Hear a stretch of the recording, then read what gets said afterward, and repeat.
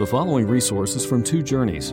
Two Journeys exists to help Christians make progress in the two journeys of the Christian life, the internal journey of sanctification and the external journey of gospel advancement. We do this by exporting biblical teaching for the good of Christ's church and for the glory of God.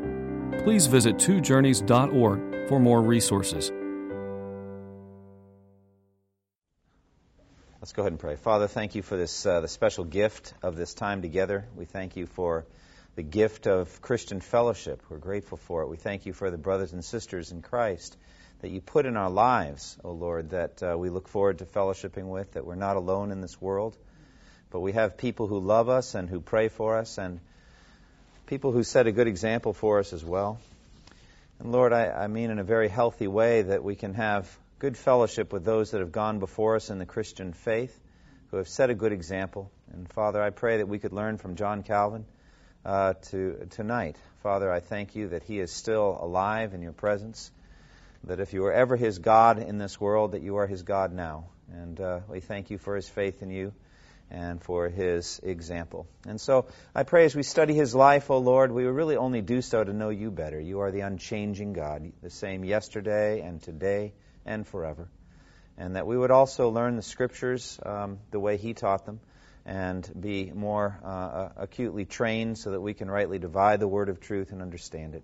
Be with me, O Lord. Give me a special measure of your grace. Guard me from error.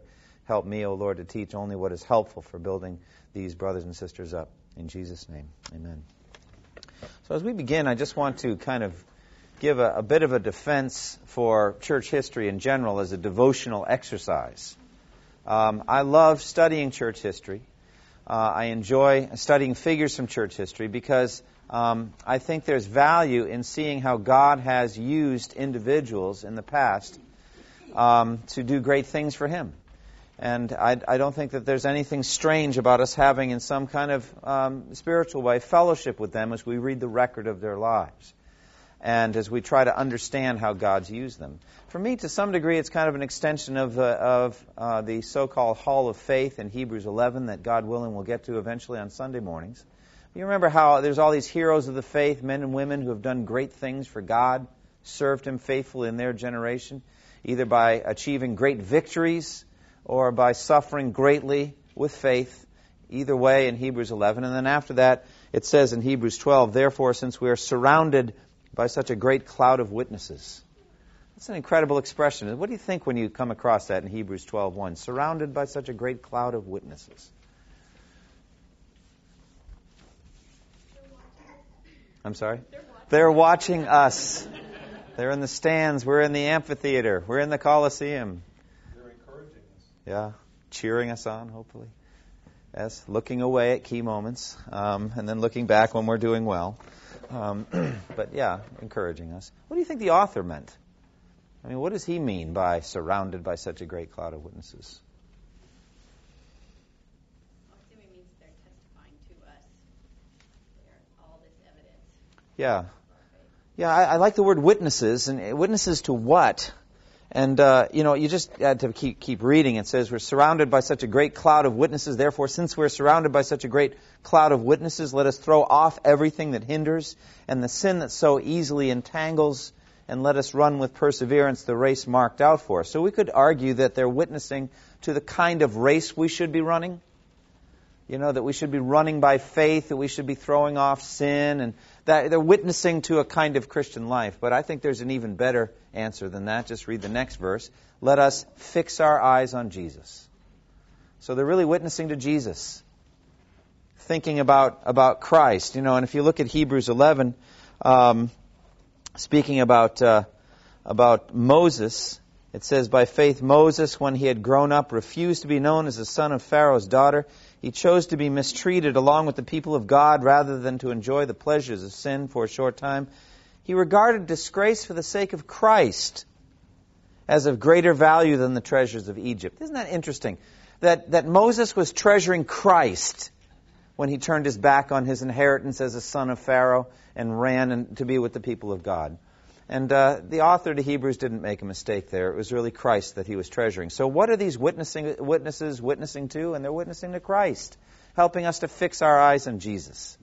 So what does that have to do with our study of Calvin? Well, tonight we're just going to go over a biography, really is all we're doing. We're going to look at the events of Calvin's life, and you may say, what value is there in us studying the life of someone like Calvin? Why should we learn anything? Why don't we just spend time studying the Bible? And, I think it'd be obviously valuable for us always to study the Scripture, but I still think there's some value in this, in studying the life of great heroes of the faith.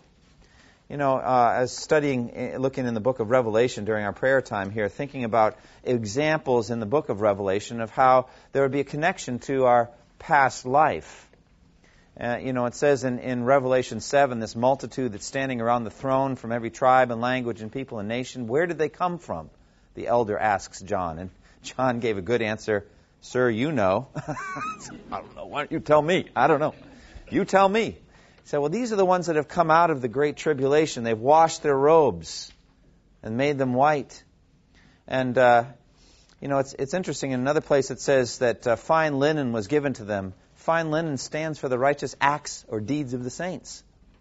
That's a historical record, isn't it? What are the righteous deeds of the saints? Well, they're clothed in them. And it says of these that were standing around the throne, never again will they hunger, never again will they thirst. That's significant. Again implies we know that they did hunger and they did thirst at some point. They suffered. They went through things. So I think history is going to be a big part of heaven. We're going to be studying it and trying to know what God did. So I think there's value in this tonight. We're not presenting John Calvin as any kind of perfect man, anything like that, but rather that we would see how God was faithful and how his life testified to Christ. So I hope you all have handouts. They're in the back if you don't have them. I hope I made enough this time. But I want to talk about just how God prepared and shaped John Calvin and then set him in place as pastor in Geneva. So we're just looking at biography tonight. Calvin was born as somewhat of a second-generation reformer, okay? So the first-generation reformers would have been, Luther and Zwingli, people like this that were going through in the teens, 1517, 1518, 1519. Calvin was born in 1509. So Luther was 25 years old when Calvin was born. It was one of my kind of fun moments when someone told me, they found out that Martin Luther believed in predestination, was shocked to find out that Luther was a Calvinist, which might have been a bit offensive to Luther, but if Luther was prideful at that moment, would have said, look, come on, I was 25 years old when that young whippersnapper was born.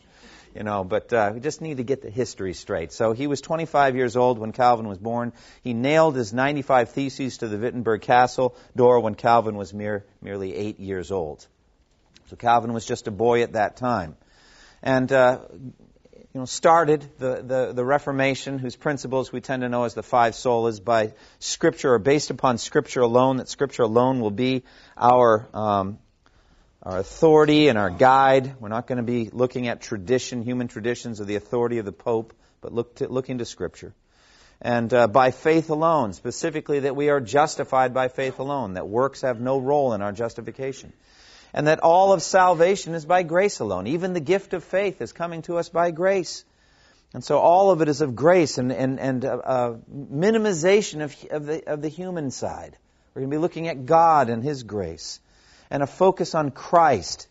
All of it done by Christ alone.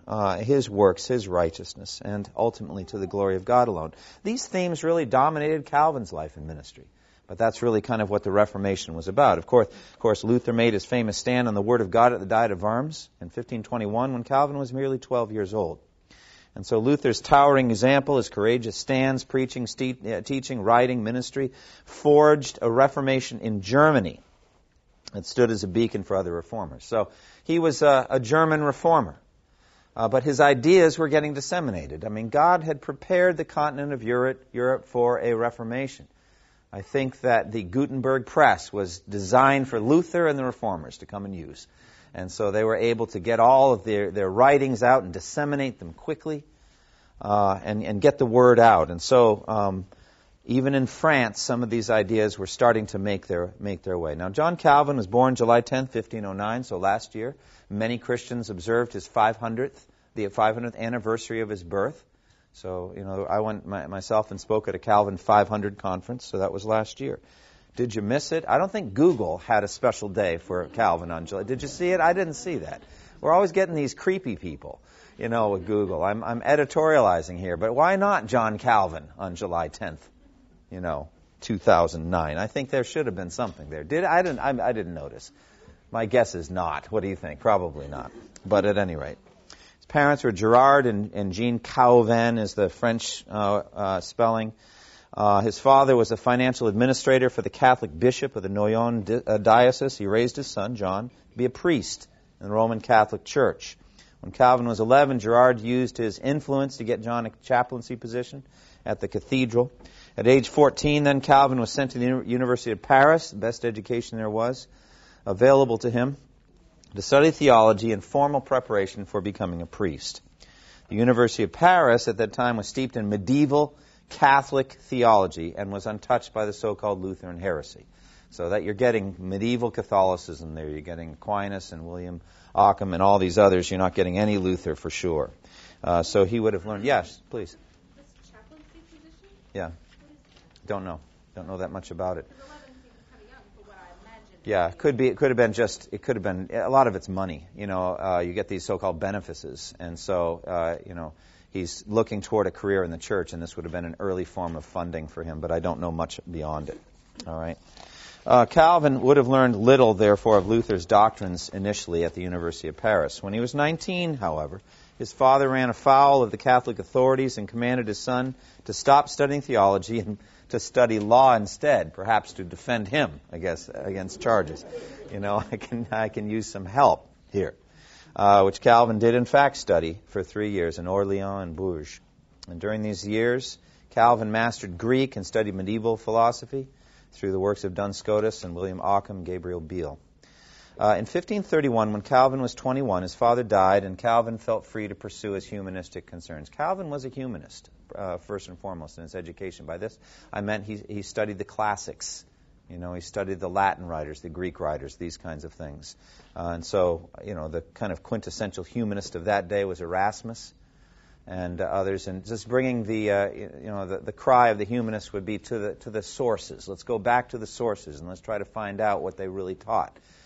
Kind of reversing the effects of medieval Dark Ages, etc. Let's try to find out. Remember that what had happened in the middle of the 15th century was that Constantinople had fallen at last, finally, to the Muslims because of gunpowder, and all of those Greek manuscripts had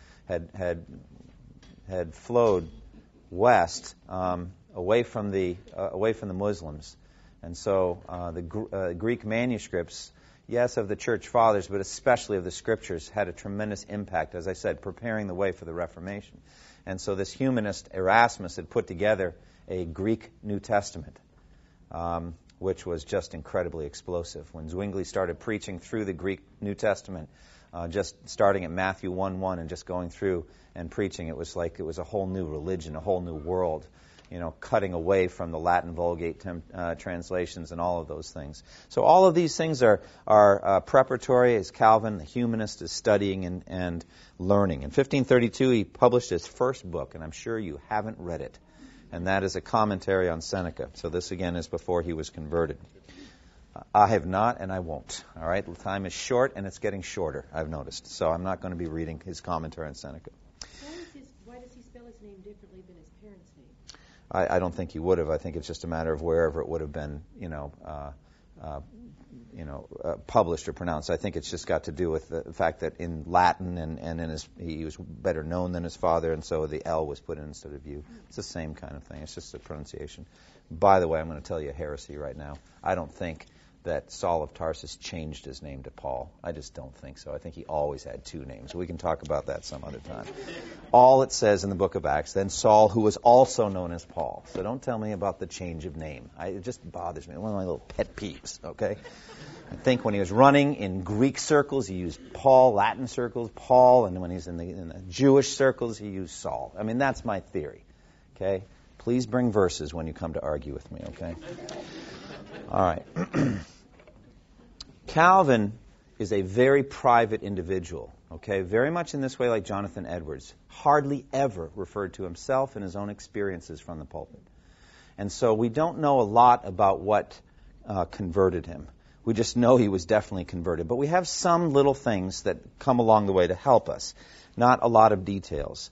By November of 1533, something dramatic has happened in his life. Luther's thoughts had by this time been widely disseminated. Calvin must have come in contact with these Reformation ideals.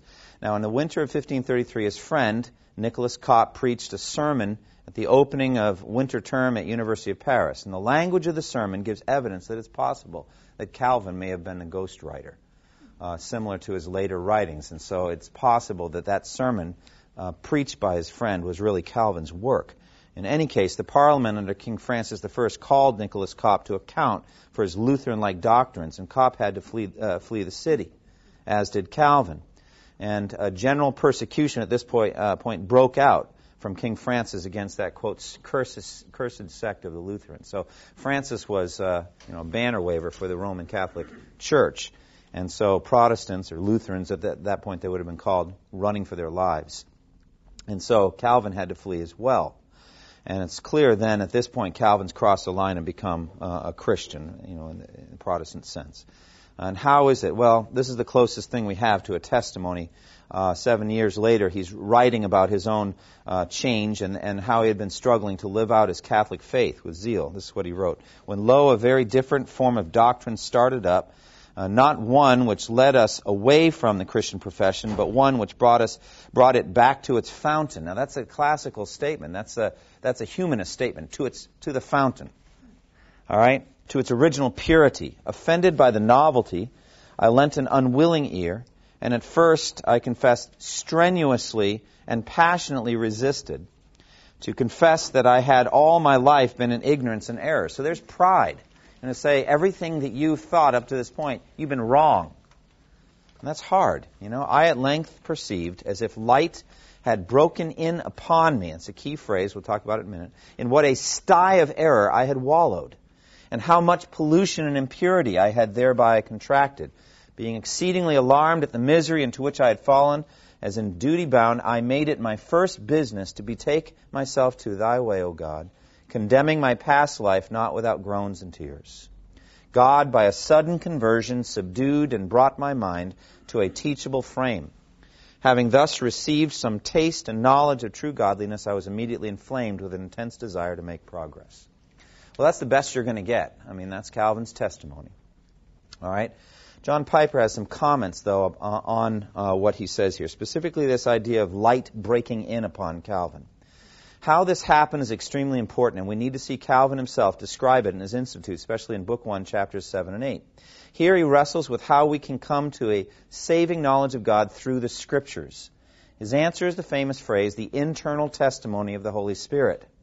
For example, he says, Scripture will ultimately suffice for a saving knowledge of God only when its certainty is founded upon the inward persuasion of the Holy Spirit. So, two things came together for Calvin to give him a saving knowledge of God. Scripture and the inward persuasion of the Holy Spirit. Neither alone suffices to save. That's an incredibly important statement.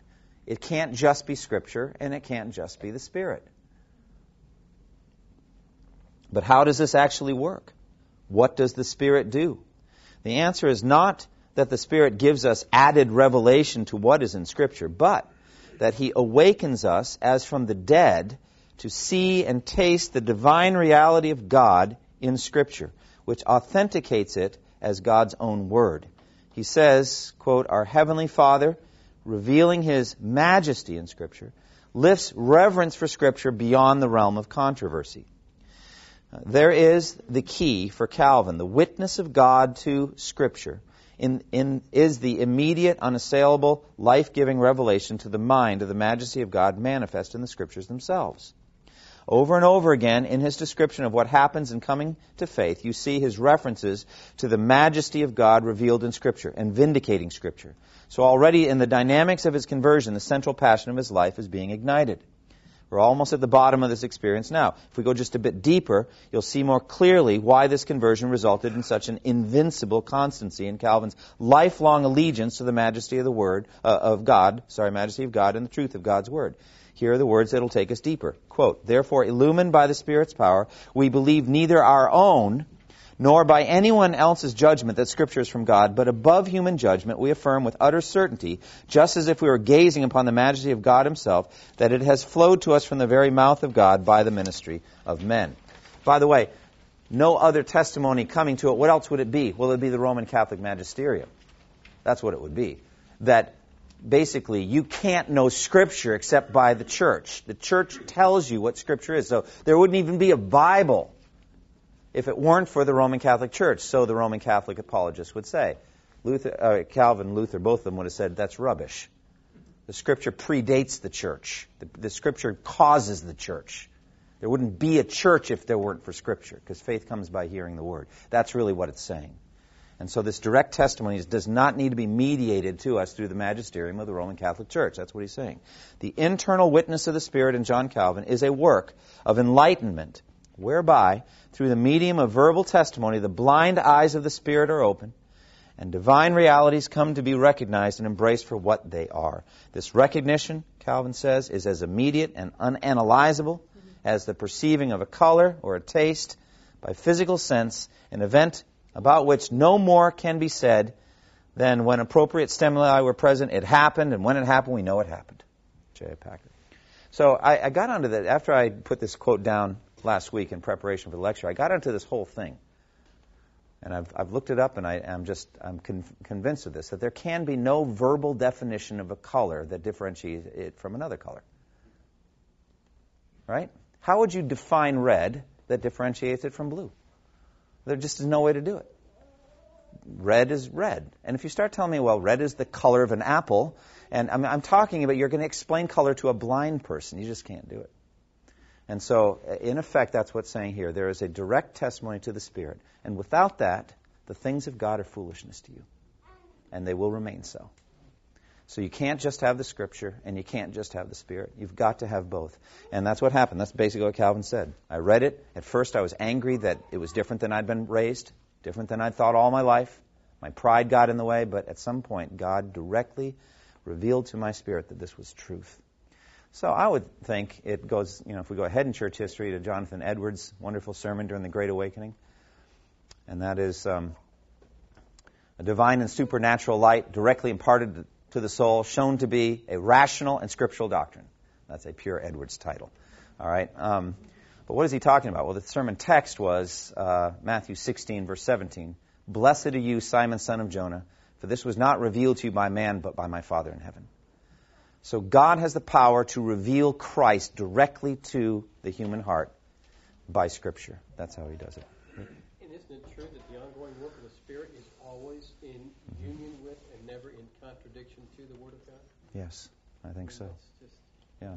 We're going to get to that. The sermon I've been working on this week that I will not preach for another few weeks, but Hebrews 3, 7, and 8, where it says, so as the Holy Spirit says, today if you hear his voice, do not harden your hearts. That's just unbelievably important for me on the connection of these two. Okay, where does the Holy Spirit say that? Well, in Scripture. And so really the people who would pit the internal testimony against Scripture, what they're really doing is spirit as I hear him to spirit as he speaks in Scripture. And he has ordained that Spirit speaking in Scripture is a clearer testimony to the whole body of Christ than Spirit as I hear him in the quietness of my heart. But the flip side is, without the Spirit's testimony in my heart, I'll never accept it as Scripture. I'll never see it as the Word of God. I'll continue to see it as foolishness. So the two of them just have to go together. And that's really what he's saying. So, however it happened, it happened. If you don't think so, read some of his sermons and commentaries, and after a while you'll be convinced that Calvin was a Christian. All right? So somewhere along there he was converted. We don't know much more about it, but it happened. So, yes? Would he say that, obviously the conversion experience has already happened to me and to many of the people in here, but we're still interested in having the Spirit reveal the Scripture to us as much as possible. So Calvin simply did not write about that process at all? A lot. No, he wrote about it a lot, just not in reference to himself. He doesn't give you his own testimony, but he talks about it in the Institutes a lot. I was reading one today. I read both his sermon and his commentary on Psalm 119, verse 18, which says, "Open my eyes that I might see wonderful things in your law." So, he just goes right to the Holy Spirit at that point and says that we are naturally blind And without, even now as Christians, without the work of the Holy Spirit, we will not see clearly what is in the Scripture. But we must rely on Him to see what's in the Bible. So he actually talks about a lot. Practically, you mean? Well, yeah, prayer. I mean, we ask God. I mean, it is a prayer. And actually, Calvin talks about that. He says we cry out to God for this illumination. We ask Him to send the Spirit. And, it reminds me of Jesus healing that man in stages. What do you see? I see men like trees walking around. It's like he was blind, completely blind a moment before. Men like trees walking around is still a miracle. It seems like half a miracle, though. I always wondered about that one. Jesus not having a good day, miracle-working power, not quite what it was. We all have our good days and our bad days. That's ridiculous. Clearly, he wanted a two-stage healing.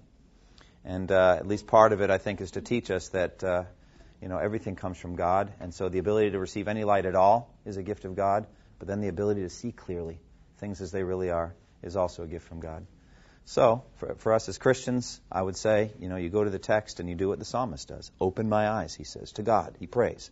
Open my eyes that I may see wonderful things in your law.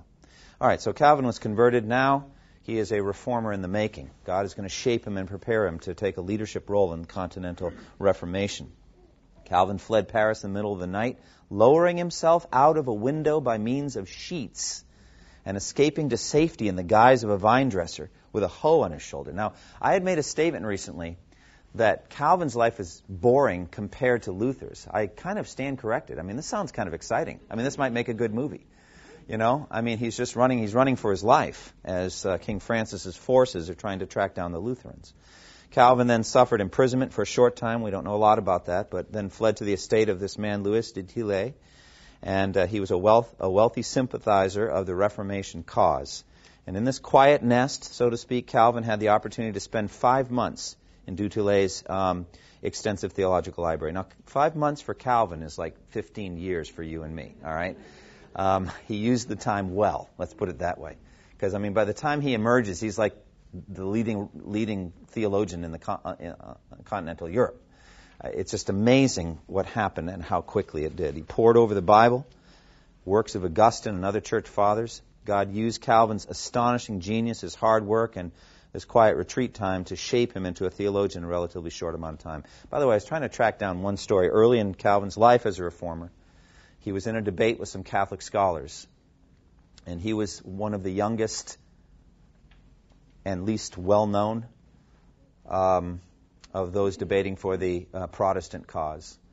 And they were getting beaten, basically, by the Catholic scholars. All right, we should not imagine that dismissing medieval Catholicism is easy to do. And finally, Calvin just started quoting the church fathers, Augustine, etc. It seems like what we would call from a photographic memory, because you would think there would just be one edition of Augustine they're all working with, and he'd say, Augustine and his work, such and such, you'll find it on page 63, about in the middle.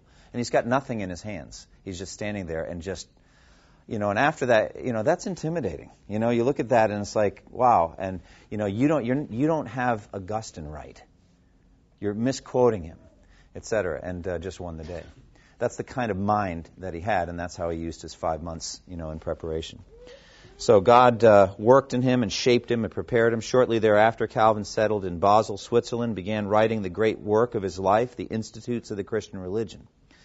Now, as it first started, it was really just little more than a simple catechism. It was he's unfolding just basic statements on the catechism, the Nicene Creed, I think it was on the Creed.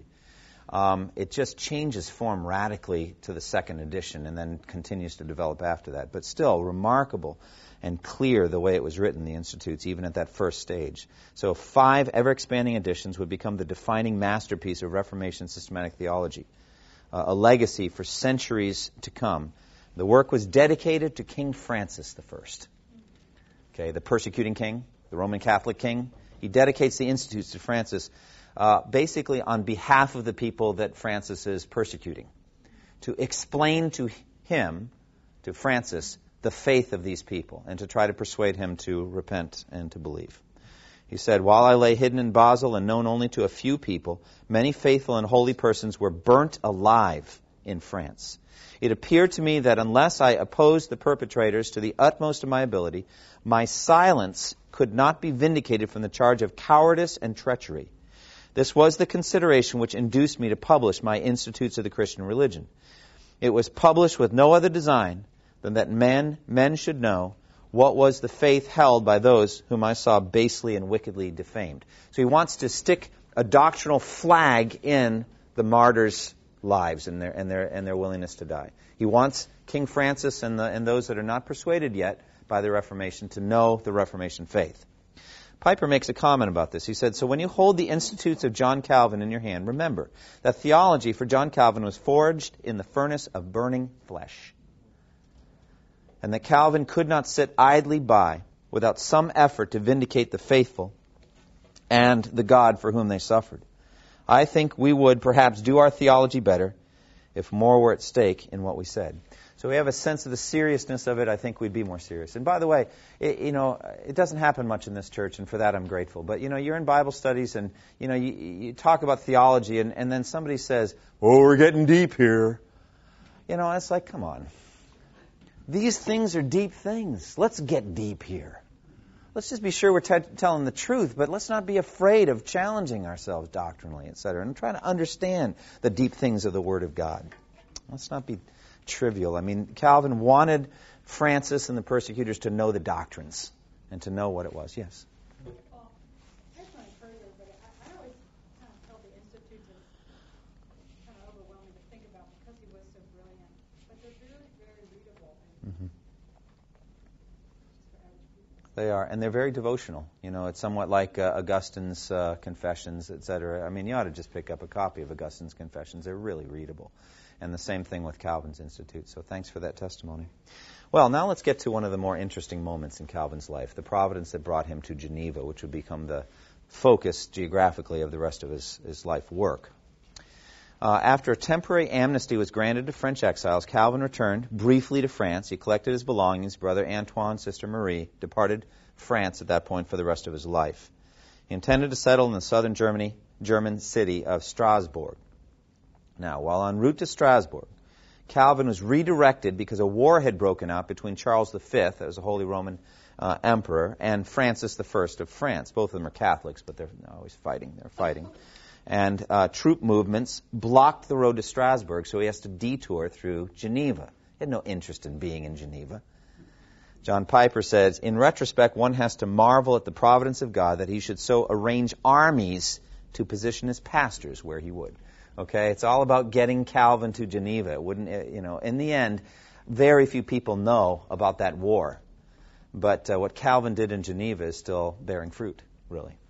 And so, it's amazing. What is the true story of history? Think kingdom of Jesus Christ first. All right, don't think so much about the rise and fall of this or that empire.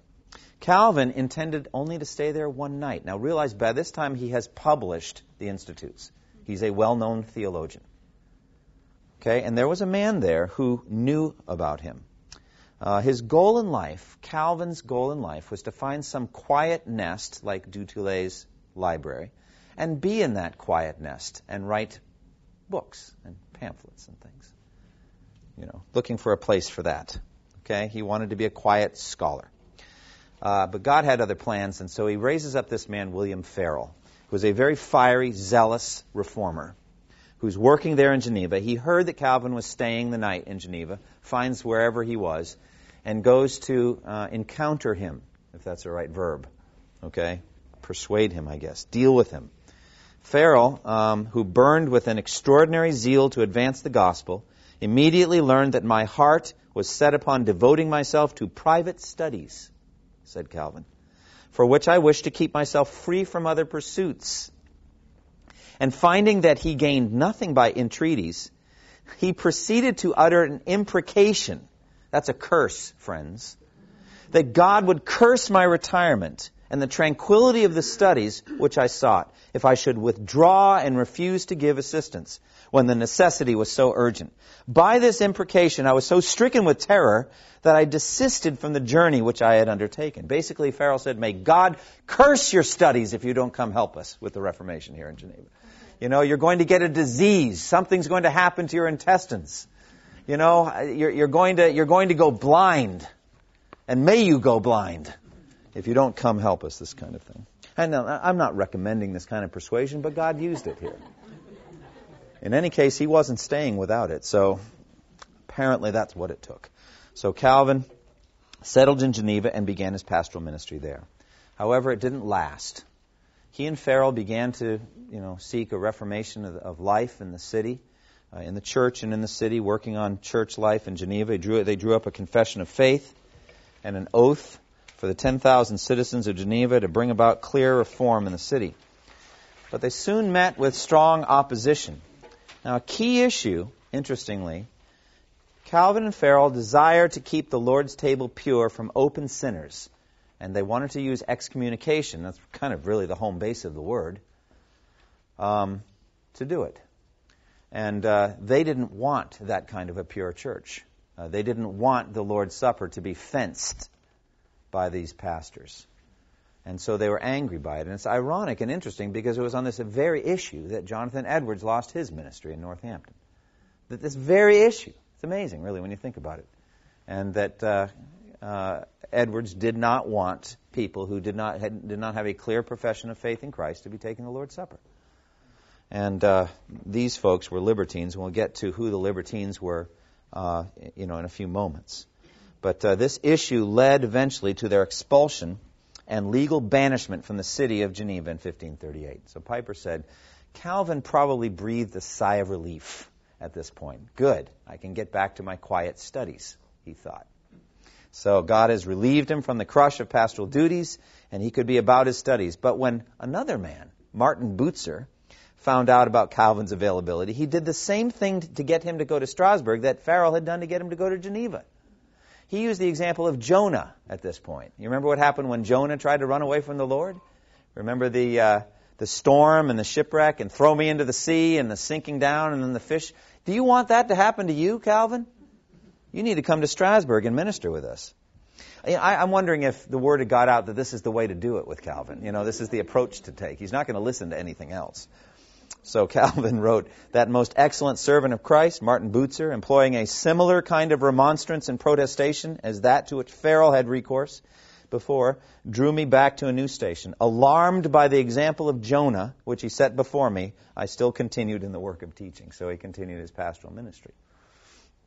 So they went to Strasbourg, where for 3 years, 1538 to 1541, Calvin pastored a Protestant congregation of approximately 500 French-speaking refugees. So these are French people that are fleeing for their lives from King Francis and from the persecution in France.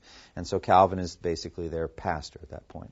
Calvin also taught in the local theological institute there, and he wrote his first commentary on Romans, which I find interesting. In the introduction there, he wrote a letter to a friend of his explaining why he was writing a commentary on Romans. He felt the need to explain it since there are already so many commentaries on Romans. I mean, how many have been published since then? But Calvin felt he needed to defend why we have yet another commentary on Romans. And he found that most of the commentaries were just too long. They were unwieldy. People were never going to read them. It was too difficult to read. So he felt, along with his friend, and they had shared this conversation, he was just referring to it in the letter, that the key issues with a good commentary were lucid brevity. Lucid brevity. Lucid means clarity. There was a clarity, clear teaching, and that it should be as brief as possible. And so Calvin's commentaries are characterized by that right straight through. They're really remarkably short. Romans is coupled together with Thessalonians in the edition I have, and it's about that thick. But the book's about that big, and it's about that thick. Now, that might not be that impressive to you, but if you know anything about commentaries on Romans, they can get multi-volume. As a matter of fact, someone came to me recently and asked if I had any commentaries on Hebrews. I said, many. What are you interested in? Well, I'm doing a Bible study. I said, you need to tell me the level. Okay, what do you want? I have a 100-page pamphlet, all right, in which you fill in the blanks on Hebrews. I have a paperback commentary, about 250 pages. I have F.F. Bruce, hardback, about 350 pages, with some Greek and some footnotes and all that. I have A.W. Pink, which is up around 1,300 pages. It'll take you the rest of the next 2 years to get through. And then I have John Owen, which is 7 volumes on the book of Hebrews. And the print is so small, you need a magnifying glass to read it. Footnotes like you wouldn't believe. So what would you like? They said, well, not Owen. Okay, we don't need that. Don't need 112 pages on one verse. But Calvin went for lucid brevity, and I keep that in mind. I do. And the Sermon on the Mount, what is it, 145 verses, something like that? If you were to just preach it through, it'd be, I would guess, about 15 minutes. You know? It's just amazing how much you can get done with lesser words if they're the right words. And Calvin was just excellent at that. A little frustrating, though, sometimes. You might go to Calvin for something on Romans 9 or whatever, and it's such a deep, deep chapter, and Calvin's comments on that verse will be about a paragraph and may not cover everything you want him to cover. But there it is. He was always seeking lucid brevity. So he wrote his first commentary, Romans, and then completed, as I said, the second edition of his Institutes. He also met a widow there named Idelette de Buret Stordeur. De Buret was her maiden name. Stordeur was the name of the man that she married. Her former husband, John Stordeur, had been, she and he had been listed as Anabaptists. Now, you have to understand something about the Anabaptists. They were persona non grata throughout Europe. I mean, neither the Protestants nor the Catholics wanted them. They were looked on as revolutionaries. Some of them really were revolutionaries. Some of them were flat out weird. I mean, just weird people. Like there was this one, John of Leyden, who took over a city, Leyden, and turned it into an Old Testament theocracy in which polygamy was reestablished and death penalty for certain Old Covenant rules and all that. He was wacko. And like the only thing that the Protestant and Catholics in that area could agree with is that this guy had to be exterminated like a rodent. All right, and so they had joint military exercise and dealt with him. Okay, well, that was an extreme version of Anabaptism. Okay, there were some good versions as well. Some would say that they are the predecessors of the modern Baptists, although that link is historically debated. I can say that the common theme between both Anabaptists and Baptists is let's simply go to the New Testament and try to find out what the church is about in the New Testament. And they didn't see infant baptism there. They didn't see it there. They didn't see it exemplified. They didn't see it commanded. It just wasn't there. And it isn't, is it? And if you think it is, come and talk to me afterwards, all right? But it isn't there. And so the Anabaptists, Conrad Grebel and others in Zwingli's in Zurich, started a movement. Eventually they began be persecuted by Zwingli. Everybody persecuted these guys, including Calvin, all right? But Calvin happened to marry an Anabaptist widow, which I find interesting. I find it fascinating. But she was a blessing to his life. Calvin married her in 1540 when he was 31 years old. It wasn't a romantic match. I wonder what their courtship was like. I mean, what would it have been like to be married to John Calvin? But at any rate, it was a blessed marriage, and Calvin did cherish her deeply.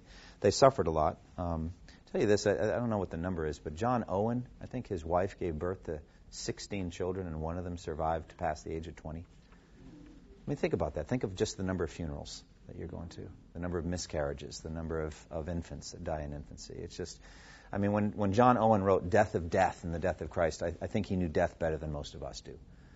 And the joy of knowing that someday death will be dead is really remarkable. But Calvin suffered a great deal as well, Calvin and his wife. They suffered through a miscarriage, a loss of a daughter at birth, and the loss of a 2-week-old son. And of that, Calvin wrote, "The Lord has certainly inflicted a bitter wound in the death of our infant son, but he is himself a father, and he knows what is good for his children." So his wife, Idelette, herself died of tuberculosis at age 40 in 1549, after about 9 years of marriage. Calvin wrote to his friend Pierre Viret a few days after her death. This is what he said: "I have been bereaved of the best companion of my life, of one who, had it been so ordered, would not only have been the willing sharer of my indigence, poverty, but even of my death. During her life, she was the faithful helper of my ministry. From her I never experienced the slightest hindrance. She was never troublesome to me throughout the entire course of her illness. She was more anxious about her children than about herself. As I feared these private cares might annoy her to no purpose, I took occasion on the 3rd day before her death to mention that I would not fail in discharging my duty to her children. Taking up the matter immediately, she said, 'I have already committed them to God.' When I said that that was not to prevent me from caring for them, she replied, 'I know you will not neglect what you know has been committed to God.' Lately also, when a certain woman insisted that she should talk with me regarding these matters, I for the first time heard her give the following brief answer. Assuredly, the principal thing is that they live a pious and holy life. My husband is not to be urged to instruct them in religious knowledge and in the fear of God. If they be pious, I'm sure he will gladly be a father to them. But if not, they do not deserve that I should ask for anything in their behalf. This nobleness of mind will weigh with me more than 100 recommendations. So he loved his wife. He cared for her 2 children who were not his children, except stepchildren. One of them, I don't remember which now. I think it was the daughter. Brought Calvin a great deal of grief. She did not live a godly life, and he continued to try to minister to her and care for her. It was a difficult thing, but he tried to be a father. He had no biological child that survived infancy, and he never remarried after that. All right, so he's in Strasbourg. He's ministering to this church of 500 French refugees. Meanwhile, back in Geneva, things are going very, very poorly. All right, after Calvin and Farel left, the city was going downhill quickly. And they came to realize, after all, that Calvin had been the right man for the job. They wanted him as pastor. And so on May 1st, 1541, the city council rescinded the ban on Calvin. So it was illegal for Calvin to return to Geneva.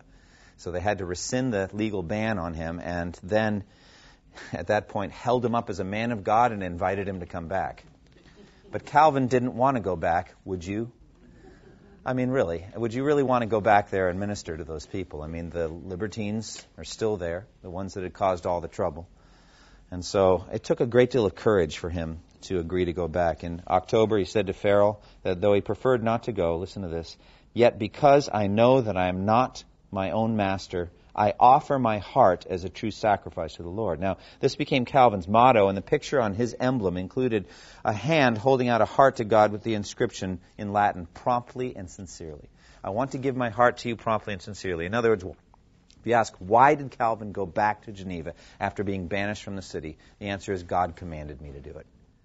And I went promptly and sincerely. That's what I wanted to do. And so he went back. September 13, 1541, Calvin returned and settled in Geneva and would never move from there again. The Reformation of Geneva would now become the focus of the rest of his life. Now, as we already noted, his first sermon picked up where he had left off 3 years before. Talked about that last week. The next verse. Isn't that great? I just love that. Calvin was very tough-minded. I think you had to be in order to achieve God's work back then. But expositional preaching then was to be the centerpiece of his program for Reformation. As I said, he preached on average about 10 times every 14 days. So not every single day, but close. Close. Midweek lectures, midweek sermons, 2 sermons on Sunday, just a river of preaching. And excellent preaching, too. This was the centerpiece of what he was doing in the Reformation, day after day, week after week, and year after year. And it would make this lake city of Geneva the brightest light for the gospel in all the world. Let me say a comment about that. I just think the center, the spiritual center of Christianity, in other words, where things are going best, and the gospel has had the best impact on the surrounding culture, has just moved throughout church history for 2,000 years. It's not always one place. Definitely, on the day of Pentecost, it was Jerusalem. You could argue that a short number of years later, it would have been Antioch. You know, that there was more spiritual vitality in Antioch than in Jerusalem, though we don't know that for sure, but probably it's possible. And Antioch was a center of patristic Christianity for a long time. So was Alexandria as well.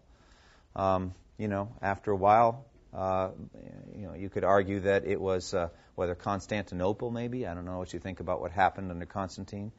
Certainly after Luther, Wittenberg. You know, if you could go anywhere in the world in 1518 to hear the gospel preached, you want to go to Wittenberg and hear it there.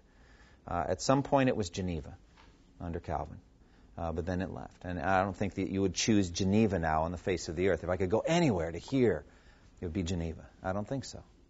You know, I think you could argue that during the Puritan era, Oxford would be the place to go. Lots of godly Puritan pastors in that area, etc., but not anymore.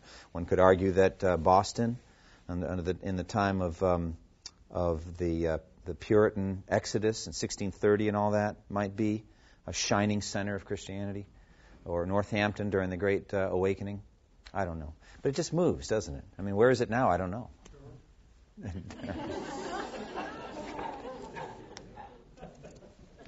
Thank you, Ronnie. Appreciate it. I don't know. What do you say to that? But, you know, one might argue, you know, who knows, somewhere in South Korea, I don't know. Some other place. I don't really know. Nor could we identify it. I'm just telling you, the wind blows where it wishes. The Spirit moves. And during that time, it was Geneva. Geneva was the place. Calvin had a growing influence throughout Europe. He began to be known just by his publications, by his writings. During these tumultuous times, lots of political upheaval. It was really a remarkable, remarkable time. The most powerful military on earth was held by the Turks under Suleiman the Magnificent. And so both Protestants and Catholics were afraid of a Turkish invasion at any time. In 1533, the Battle of Mohawks occurred, and a Christian army, so to speak, I'm not saying all of them were believers, but representing the Hungarian Empire, was defeated by Turkish forces. And it really just opened the back door coming up that way into Europe. And so many people, including Luther, thought the end was near. So it was a lot of stress, a lot of battles. We've already mentioned the war going on between Francis and Charles V. So there were refugees, people, uprooted from their homes and fleeing for their lives. Lots of them came to Geneva. For example, French Protestants known as Huguenots, and the Marian exiles. These are English Protestants fleeing Queen Mary, Bloody Mary, so-called, Roman Catholic daughter of King Henry VIII. There are other refugees coming to Geneva from Germany and Italy, and in a short time, Geneva's population doubled to over 20,000 people. One of these exiles was John Knox, and Knox would become one of the most amazing reformers in history, a powerful reformer of Scotland, and a strong believer in the Reformation as taught by John Calvin. And Knox said, very famous statement about the city of Geneva. He was there, having fled for his life under Queen Mary. He was there, and he said in a letter to a friend, Geneva is, quote, the most perfect school of Christ that ever was in the earth since the days of the apostles. In other places I confess Christ to be truly preached, but manners and religion to be so seriously reformed I have not yet seen in any other place besides. So he's really talking at this point about a whole culture of change, the impact of the Word of God in every area. Amazing. Calvin also carried on an amazing and profound correspondence, letters with important figures, reformers, kings and queens, dukes, etc., leaders, political leaders, religious leaders. A number of letters to King Edward, who was Henry VIII's successor, who was Protestant, but didn't live long. But anyway, always seeking to advance the cause of Christ. His letters are 4 editions. Baker Bookhouse put together, it's 4 editions of letters, and they're long and deep. Yes, Susan. Does anyone speak of what happened in Geneva as being a, quote, revival, unquote? Because we talked about how the Great Awakenings resulted in some real changes in behavior. I would accept that. I don't know if I've heard that in a scholarly sort of way, but maybe so. If you really think about it, the city was a mess when he got there. The libertines, and there were issues all the way through. But to see that big a change, Calvin would readily acknowledge the work of the Holy Spirit and the Word of God and step aside and not say it was him. So, absolutely, why not an outpouring of the Holy Spirit bringing that kind of significant change? He also had a very difficult life. Life was rough. It was tough in those days. And there are 4 different aspects of that. First is just the hard work. If you look at all the books that he wrote, all the books. I remember I was talking to somebody recently, and he didn't even have a computer. And then I paused and said, that's probably why he was able to get all that work done. It was just paper and pen, et cetera, and no distractions. Wolfgang Musculus called him a bow always strung. So he never relaxed. He's always ready to be used by God. It's a really intense individual. Colladon says he was for many years with a single meal a day and never took anything between 2 meals. His reasons were that the weakness of his stomach and his migraines could only be controlled, he had found by experiment, by continual abstinence. Actually, I got my teeth cleaned thoroughly today. It was quite painful, but helpful. I said, so let me get it straight. If I don't eat anything the rest of my life, my teeth will stay really clean. She said, yes, but you'll have other problems. So, starvation. But Calvin found that things were best if he just didn't eat. And so, you see pictures of him, and he looks quite thin and sickly. And he was sickly. Frankly, all these guys were sick. Sicker than, if you took Martin Luther on his average day or Calvin on you'd be in bed or you'd be not doing much. These guys shook it off. And they had to, or else they wouldn't have done anything, really. If they're waiting for just days in which they really, really feel good, there weren't many of them. All right? Spurgeon was the same way with his gout. It was like being bitten by a viper every day, and terrible pain. So back to Calvin. His reasons were that I already read that. On the other hand, he was apparently careless of his health in one sense, worked night and day with scarcely a break. So you can hear the drivenness, listen to this, in this letter to Falais in 1546. Quote, "Apart from the sermons and the lectures, there's a month gone by in which I have scarce done anything. In such wise I'm almost ashamed to live thus useless."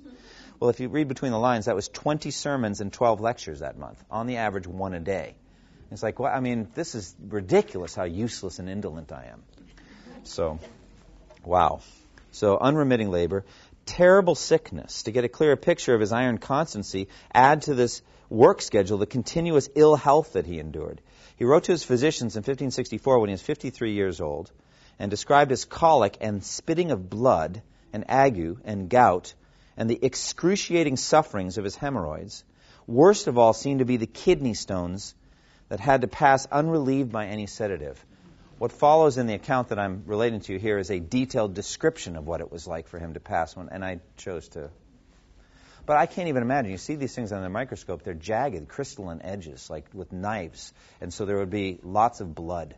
And I can't even imagine what that was like to go through that. So tremendous pain, fevers, cyclical fevers, he had those, 2 different fever patterns.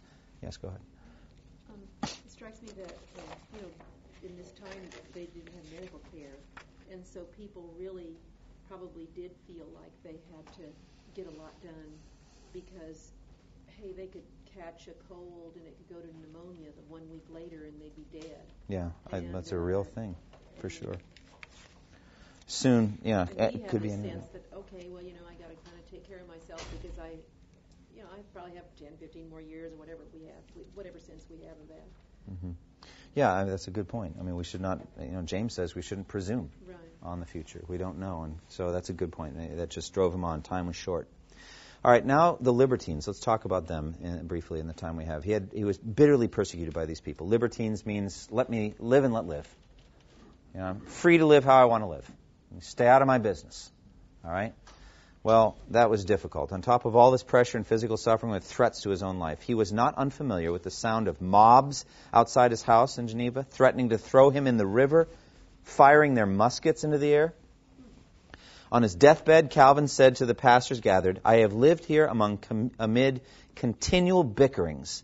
I have been from derision saluted of an evening before my door with 40 or 50 shots of an arquebus," which is a large gun. I think that's interesting. This is his deathbed. You guys were really mean to me. I find that, I just think that's interesting. He knows he's dying, and he's like, I just want you to know, you really made it tough for me. One of the most persistent thorns in Calvin's side, as I mentioned, were the libertines in Geneva.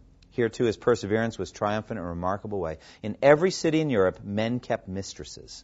When Calvin began his ministry in Geneva in 1536, at the age of 27, there was a law in Geneva that said a man could keep only one mistress. Even after Calvin had been preaching as pastor in St. Peter's Church for over 15 years, the immorality was a plague, even in the church.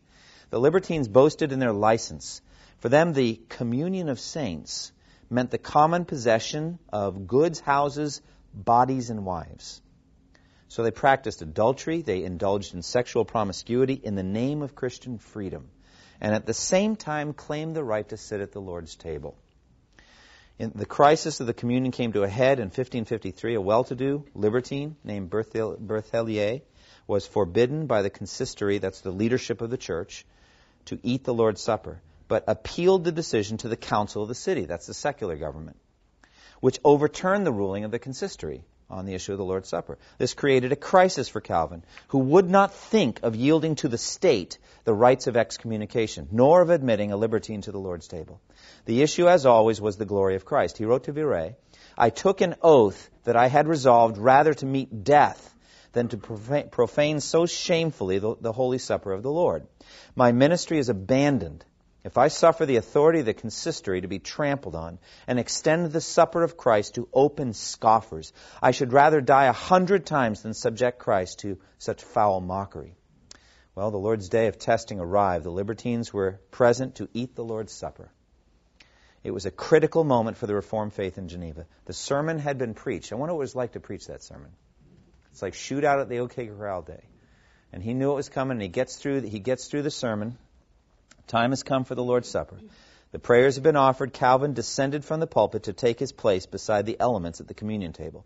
The bread and wine were duly consecrated by him, and he was now ready to distribute them to the communicants. Then, all of a sudden, a rush began by the troublers in Israel in the direction of the communion table.